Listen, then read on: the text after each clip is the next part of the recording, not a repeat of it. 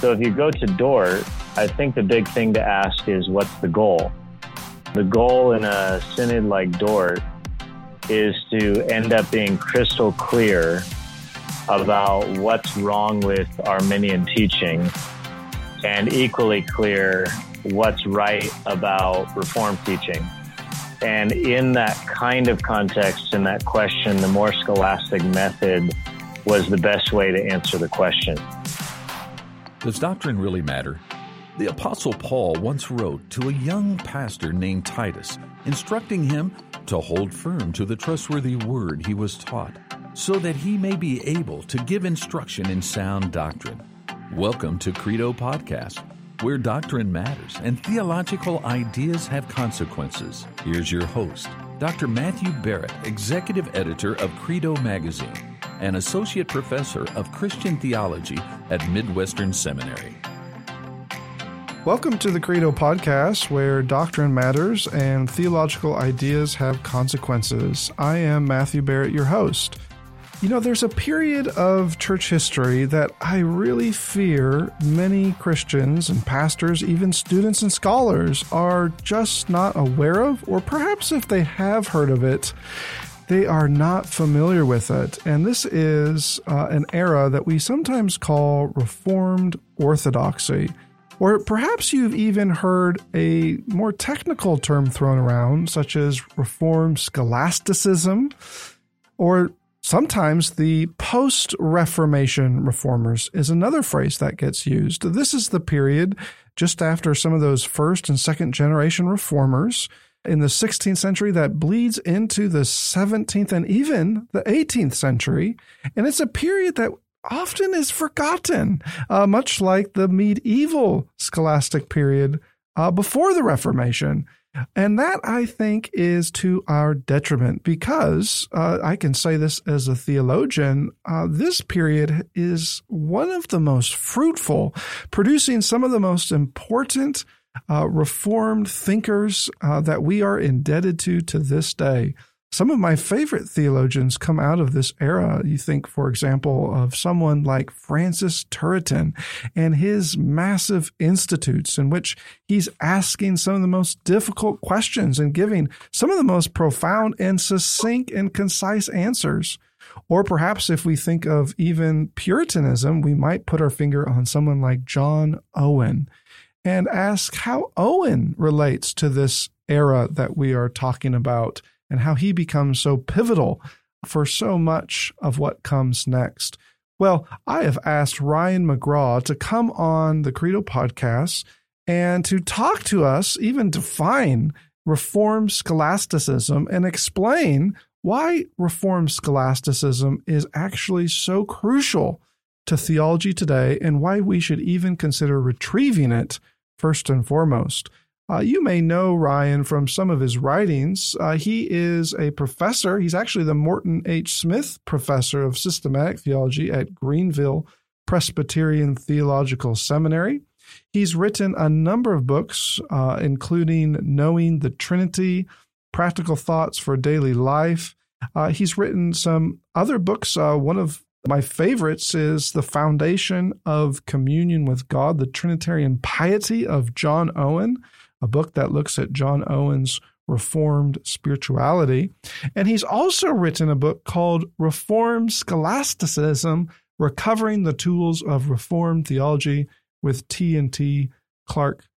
Ryan, it's a real joy to have you on the podcast. Thank you, Matthew. It's a great pleasure to be here with you today. Now, Ryan, I think that our listeners, especially if they've been following the podcast for some time, this phrase, Reformed Scholasticism, won't surprise them. But I imagine for a lot of listeners, even if they've heard the phrase, they're not quite sure what it means. And they're not quite sure why these Reformed Scholastics are so significant. Because if we're honest, I think a lot of times the literature that keeps coming off the presses is on anything but the Reformed Scholastics, though more and more there are encouraging signs. So let's just maybe start there and talk about, maybe even define for us, Ryan, what is a Reformed Scholastic? When are these individuals living?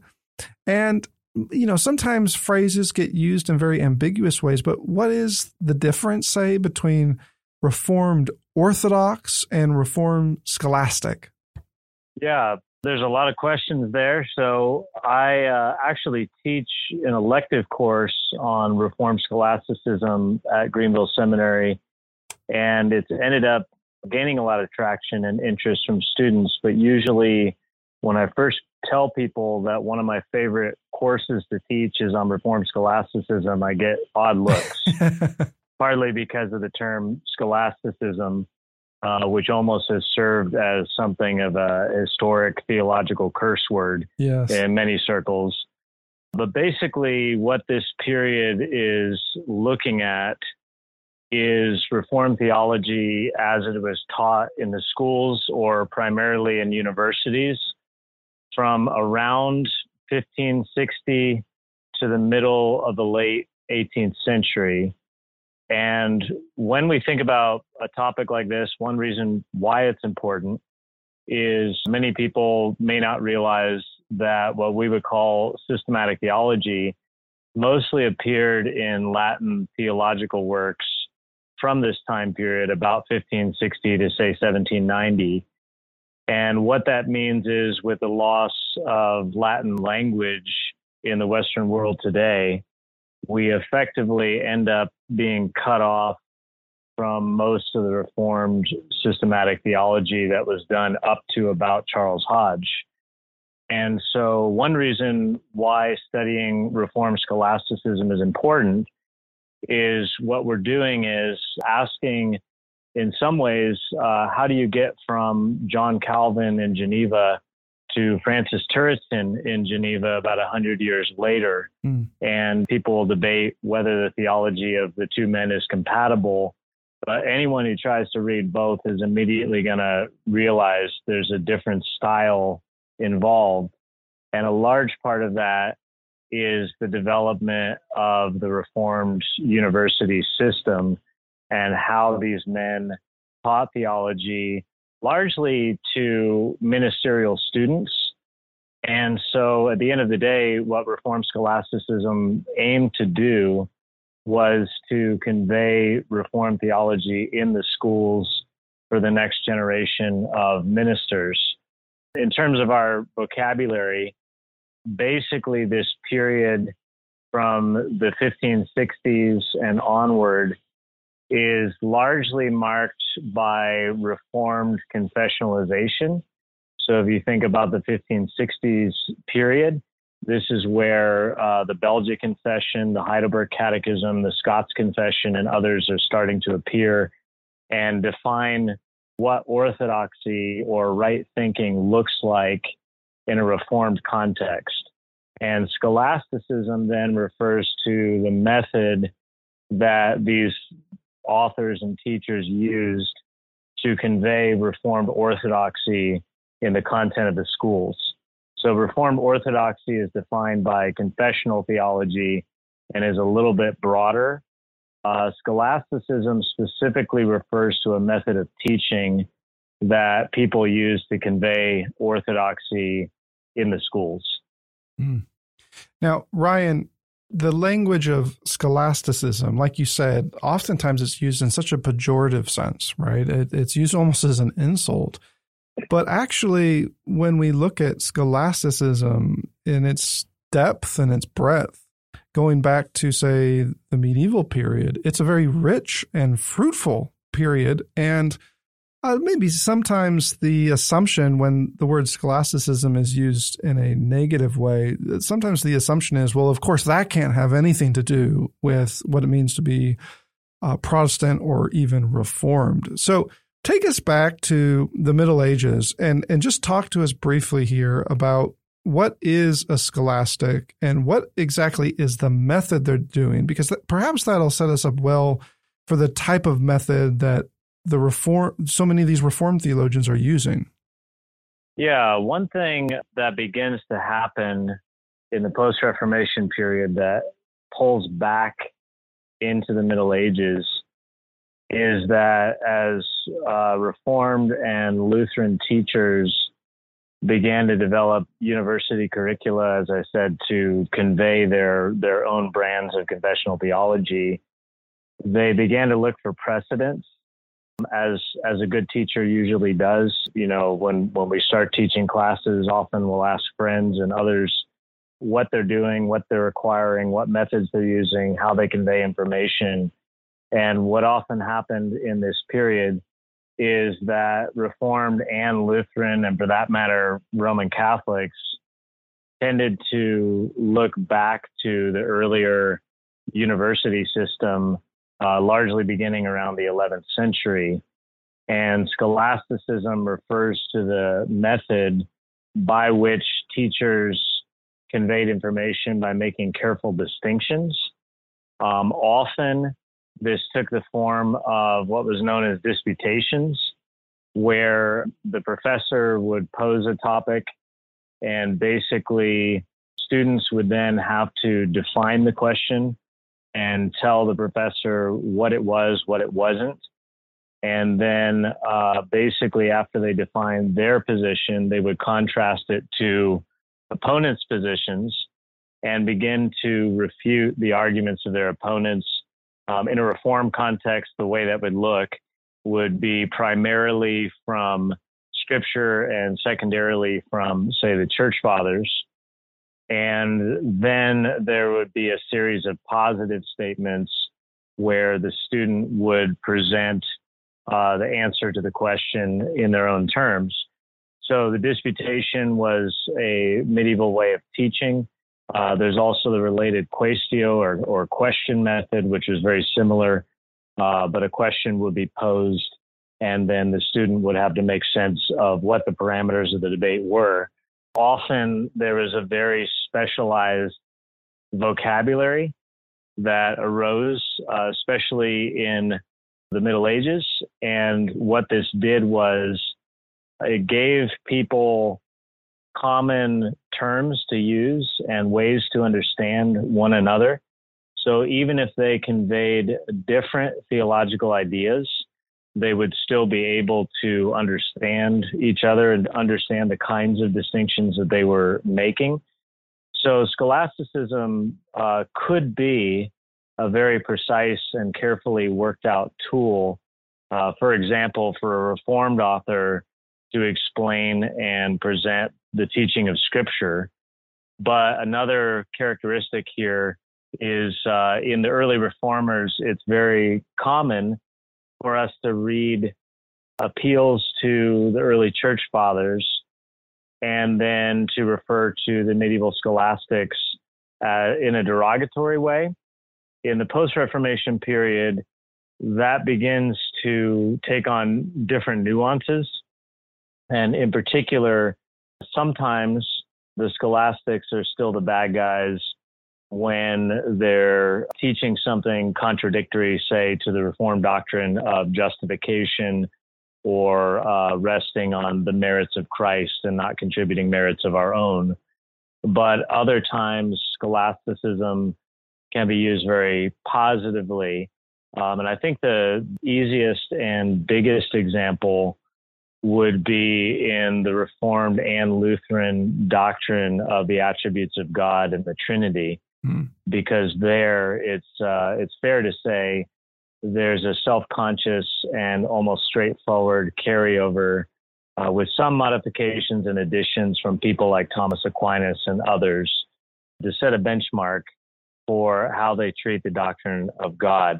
So in Reformed scholasticism, you could say there is an expansion of Reformed Catholicity in the sense that these are people with a Protestant view of Scripture, where Scripture is superior to tradition and the only magisterial authority. And as people read in that context the traditions of the church with a ministerial or teaching authority, they begin to appropriate and benefit from all the centuries of Christian history and not just the early church. Now, Ryan, when we refer to these Reformed scholastics, oftentimes their writings are so, you mentioned the word distinctions, they are making so many of these distinctions in order to properly define or even defend what they believe is orthodoxy itself, especially when it comes to, say, the attributes of God, the doctrine of the Trinity, or perhaps even the existence of God. Now, some of these distinctions, yes, go back to the medieval scholastics. We think, for example, of a range there. The high Middle Ages is such a fruitful time when you have everyone from, say, an Anselm to Thomas Aquinas and others. But there's a whole story here, isn't there, with the way that Aristotle is being used. And this isn't just in the medieval period, but this continues to be the case after the Reformation with so many of these Reformed Scholastics. In fact, there's an interesting story here, right? Because even someone like Philip Melanchthon, who is very explicit in some of his criticisms of the Scholastics, when he turns around to actually establish the university curriculum that he's been put in charge of, he finds he can't escape Aristotle.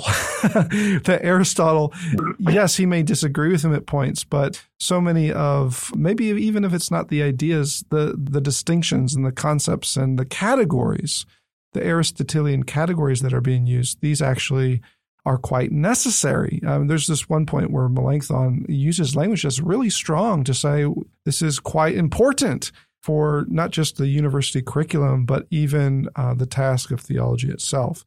So Ryan, talk to us now. We should qualify here that Aristotle is not the only one, and his philosophy is not as if he's the only one in view. There's a whole nother story here with other types of philosophy, especially as we get closer to the Enlightenment. But let's just start with Aristotle, and maybe you can help us understand this. Why is it that Reformed Scholastics in particular, many of them find Aristotle's categories to be so instrumental to not just articulating orthodoxy, but even trying to defend Reformed theology itself? Yeah, and I think as we talk about things like Aristotle, and it brings us into the broader category of the relation of theology and philosophy, several things come to mind. When an author like Thomas Aquinas in the Middle Ages, or later Reformed Scholastic authors use Aristotelian categories, this isn't the same thing as adopting Aristotle's philosophy. And I can give a bunch of examples of where they amended and rejected or subtracted or added to different aspects of Aristotle. But there was a fairly utilitarian approach to the use of Aristotle's categories. And there's several reasons for this. One obvious one would be if you're conversant with sources throughout Christian history, at least since around the time of Thomas Aquinas, you're going to have Aristotelian categories woven into theological discussions. So when you're looking for ready-made distinctions, in some ways, they're already there and presented in Aristotelian terms. Again, the attitude is if these categories work, then you use them. If they don't work, then you reject them. Some of these we might be familiar with in an incidental way. So, for example, maybe many listeners have heard the Roman Catholic distinction with the Lord's Supper between substance and accidents.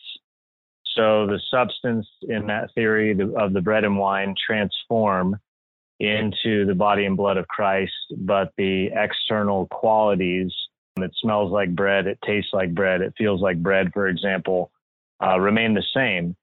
And so normally substance and accidents would go together. So by the external qualities, you would see that the thing you're holding is actually bread because it smells and feels and tastes like bread. But the Roman Catholics created a division in the transformation of the elements into the body and blood of Christ. So they used Aristotle to try to explain to people why it sure didn't look and taste and smell like a human body, but instead bread. And so obviously Reformed authors would reject that kind of distinction in the case of the Lord's Supper. However, they might use the same distinction when they're talking about God and his attributes. So, for example, many Reformed authors would commonly say there are no accidents in God. And obviously the word accident means something very different for us today. But what they mean is everything in God is God. So God is a simple being, not made up of parts. And basically, he has substance, but no accidents. So where they might reject the distinction in one case, they might apply it somewhere else. And there are other places where they added their own categories or modified things along the way. There were different attempts in the 16th and 17th century to integrate other forms of organizing material, such as Peter Ramus, a French philosopher and theologian, who basically, to oversimplify his views, divided everything into sets of two in hopes of simplifying a logical process of reasoning. And sometimes that worked pretty well. So, for example, in the Westminster Shorter Catechism, the catechism in a big way is divided into what man is to believe concerning God and the duty God requires of man. And the advantage is a simple twofold division is easy to remember, and the logic is easy to follow. There are other big systems of theology, such as Amandus Paulinus in Switzerland in 1610, where the Ramus model of breaking things into twos is easy to follow, but it's also easy to get lost as he divides everything into two ad nauseum for page after page after page. So again, the content is always solid, but the method can vary at times. And so there's a preference for Aristotle, I said first for historical reasons, but also in terms of just common grace, common sense principles. A lot of the things that Aristotle wrote simply made sense to people in terms of dividing the world. And the only last comment that I'll make there, as I'm doing a lot of talking here, is that people need to recognize that Renaissance and Scholasticism were not competing movements, but developed together. And the Renaissance, going back to the sources, developing a science, focusing on studying the classics, also used Aristotelian categories. And we still have remnants of that, even in modern science. The fact that most technical terms are Latin and the fact that we use terms like genus and species still carries over from Aristotle. And so it illustrates that Aristotelianism was a tool. And if the tool fits the job, then you use it. And if it doesn't, you make a new tool or you use a different one. Now, that relationship is quite crucial to clarify, because I think you're exactly right. You know, it's not all that different.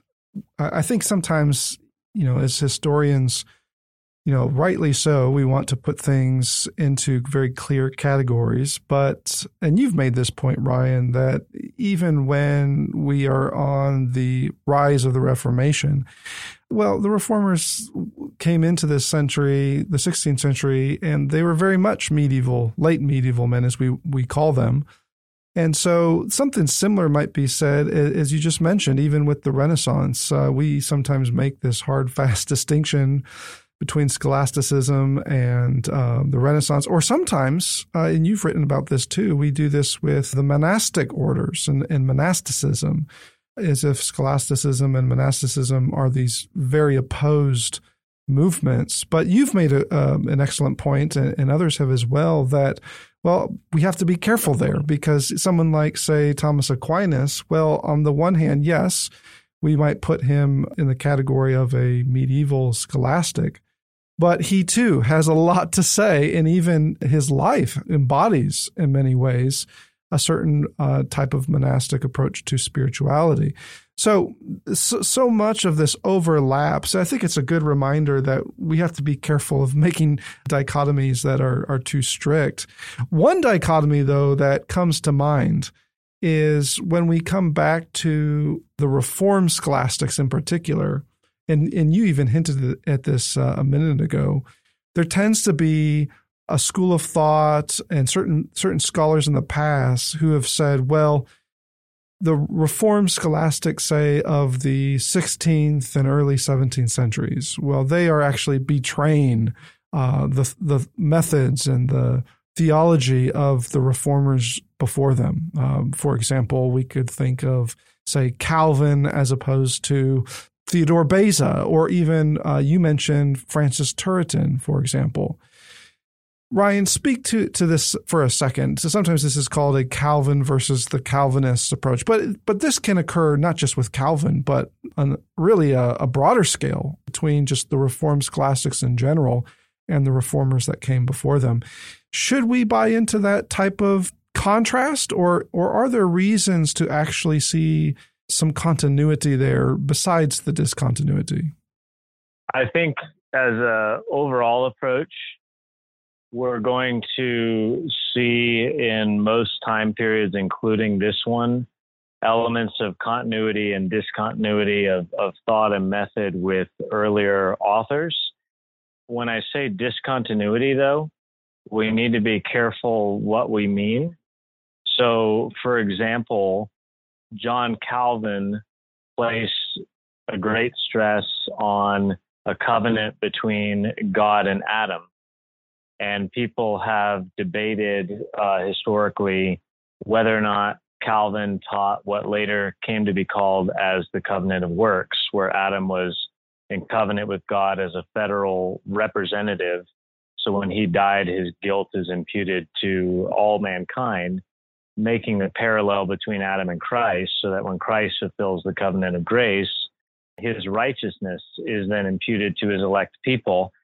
And an element of continuity and discontinuity in terms of content, discontinuity would basically be arguing that the covenant of works was a departure from Calvin's pure theology of grace, and he didn't treat a particular doctrine of the covenant of works like later authors did. But the other side would argue, and I would hold to this as well, that there's a natural development of Reformed ideas on questions such as that one that better harmonize what these people are reading in Scripture.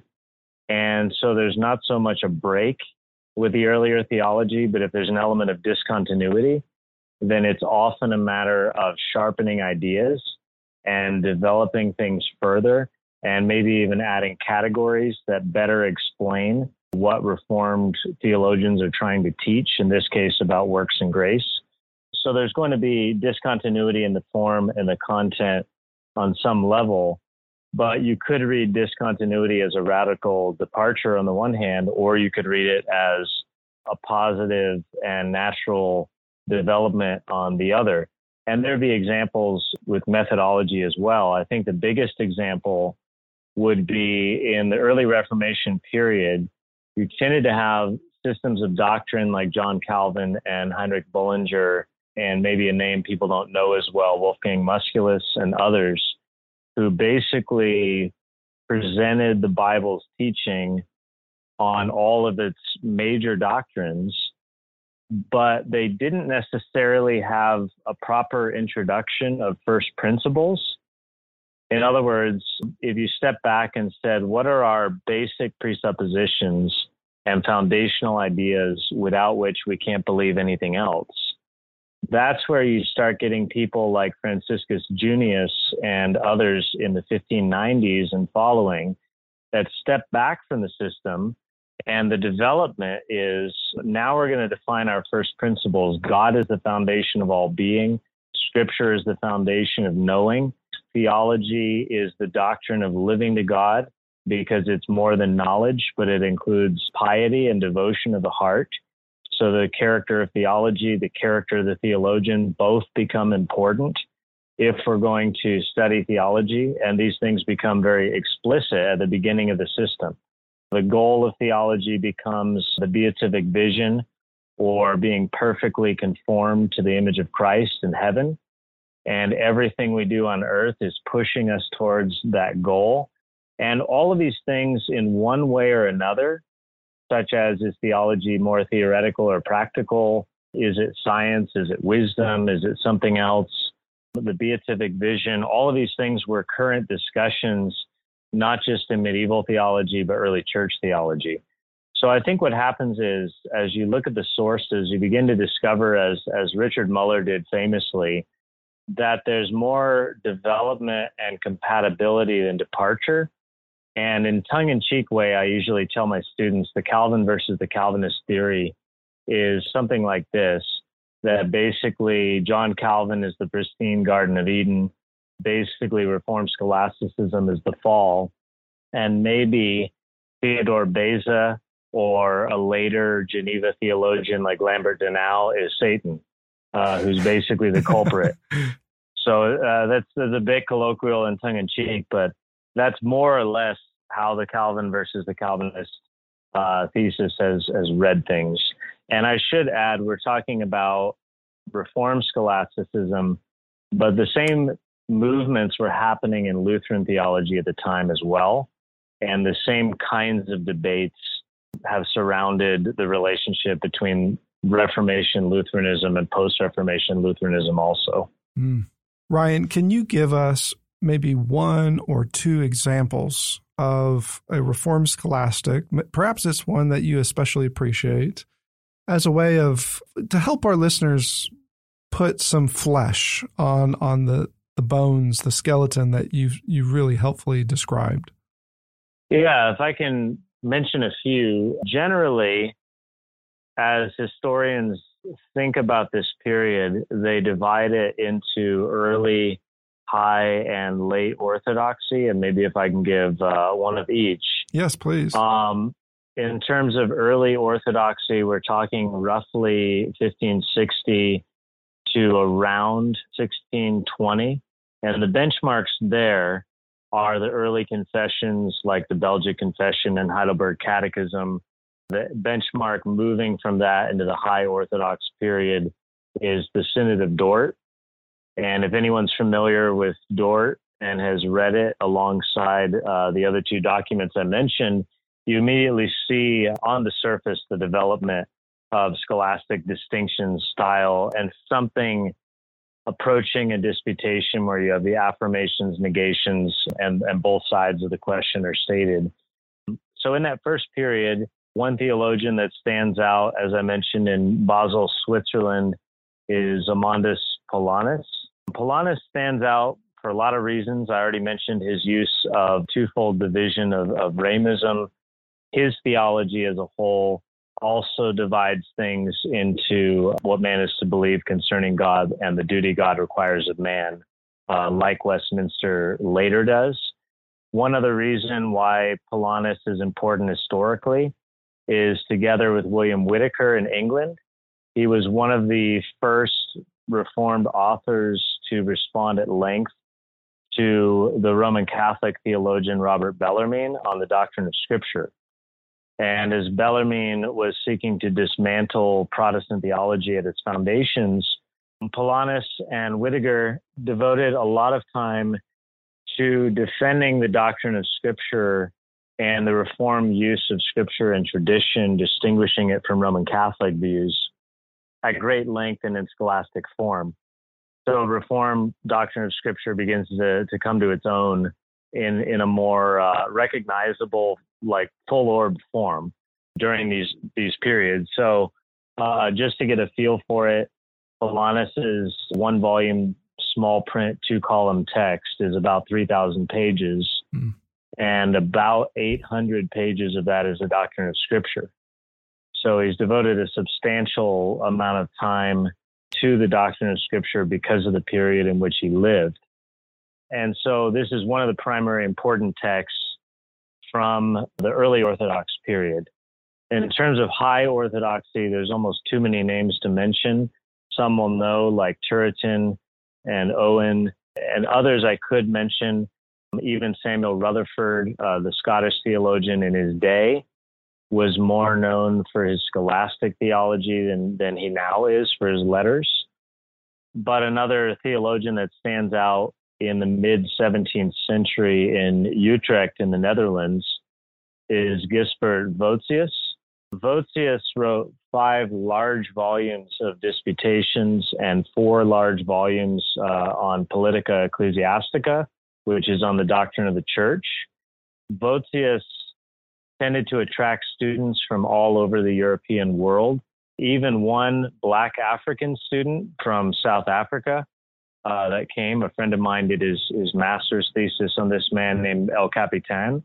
And Voetius tended to train a large number of prominent Reformed ministers, names we would know like Herman Vitzius, Johannes Abrakel, Peter van Maastricht, others that are coming into English now. He invited Samuel Rutherford to come teach in Utrecht at one point, but Rutherford declined at 2 points, actually.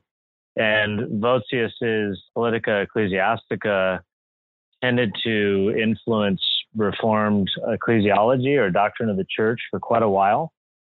So even when James Bannerman, the Scottish theologian in the 19th century, wrote his 2 volumes on the Church of Christ, his 3 most important sources that he mentions in the appendix are Calvin's Institutes, Turretin's Institutes, and Voetius's Politica Ecclesiastica. Mm-hmm. So that might be a name we don't know as well, but stretching all the way into 19th century Scotland, now Banner of Truth has reprinted Bannerman. And so we might see some of those names cropping up. Paulinus and Voetius, as well as Maastricht, will appear rhythmically if you're reading, say, Herman Bavinck's Reformed Dogmatics.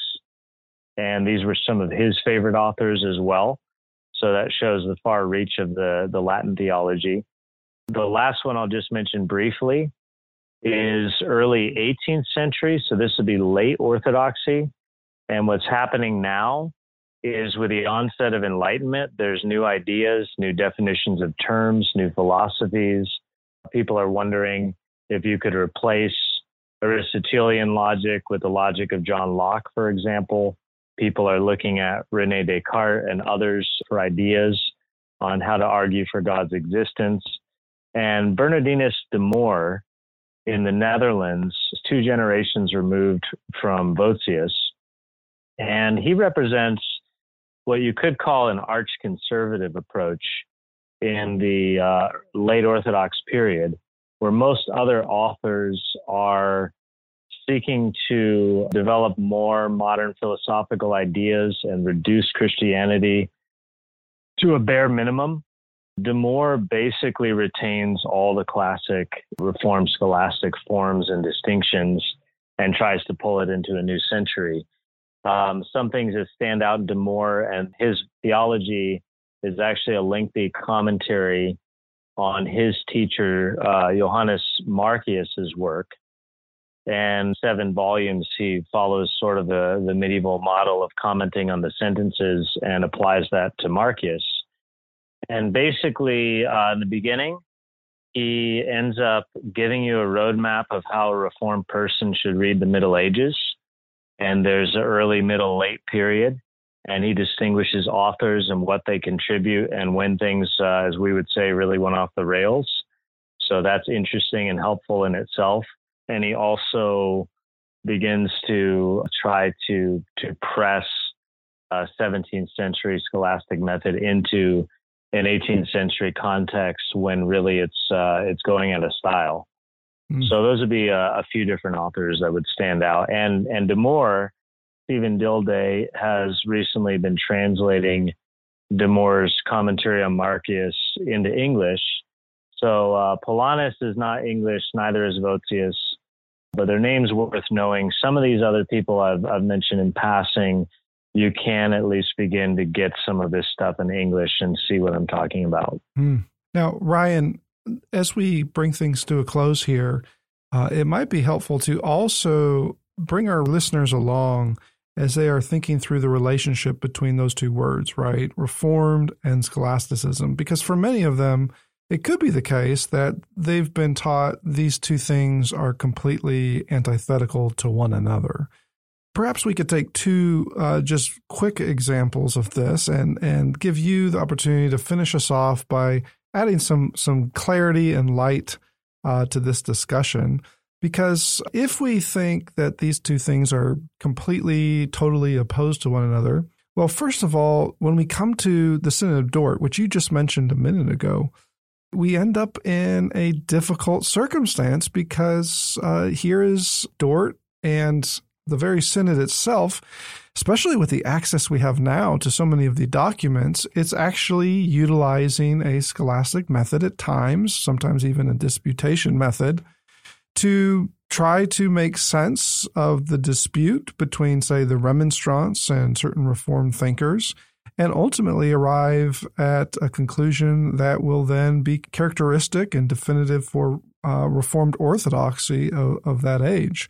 And then we come to another example of this, John Owen. Now, John Owen, we think of, many will label a Puritan, but there are some Puritans who are also, we could label them Reformed Scholastics, though that is not always the case. But with John Owen, we see a fascinating example of someone who's writing on a number of doctrinal topics, but he's at times utilizing the language, the concept, sometimes even the theology of a scholastic like, say, Thomas Aquinas.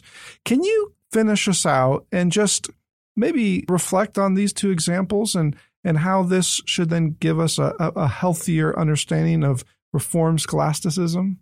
Sure. And I think at this stage, as we're wrapping up, I can't overstress the importance of restating that scholasticism was a tool for these authors and servant rather than a master. And so, in other words, using these tools, the issue was, how can I convey the ideas I need to in the context that I need to? And maybe one thing to lead into Dort and Owen, one of the earliest Reformed scholastic texts was by a man named Andreas Hyperius from Germany, and it was on theological method. And one of the things that Hyperius did that leads into Dort and John Owen is that he made a careful distinction between scholastic and popular theology. And what he basically said was, scholastic theology teaches you how to think well, and popular theology teaches you how to preach well. And the important thing here is that the two are connected. And I've had a lot of students over the years that have started studying Reformed Scholasticism and then went back to their favorite Puritan books, for example, and now suddenly saw that these people in some ways were hiding their learning and not necessarily throwing out and making ostentatious everything that they knew and could say, but they were giving you the fruits. So being able to keep clear, careful distinctions in their minds, they then translate them into everyday man's English and basically give us these rich devotional expressions that don't lose their theological precision even while they're aiming at devotional warmth. And so that was the goal here. So if you go to Dort, I think the big thing to ask is, what's the goal? The goal in a synod like Dort is to end up being crystal clear about what's wrong with Arminian teaching, and equally clear what's right about Reformed teaching. And in that kind of context, in that question, the more scholastic method was the best way to answer the question. When you come to John Owen, one thing that I like about recommending John Owen to students, other than the fact that I spent a lot of time with him and like him, is that Owen is one of the few English authors to actually write both popular and scholastic theology in English.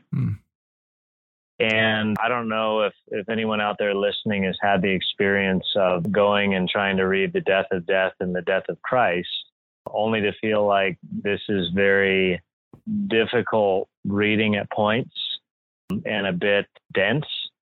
And then to go and read the mortification of sin and in some ways say, what happened? What accounts for the difference? Normally, something like the death of death and the death of Christ would have been a Latin scholastic disputation. I don't know particularly why Owen chose to write some things like that in English where others didn't. He did write some in Latin too, but there's a very great difference in style between an academic disputation on Christ's death and a series of sermons preached to teach teenagers at Oxford how to kill indwelling sin. Yeah. Another example would be looking at volume 1 of Owen's works.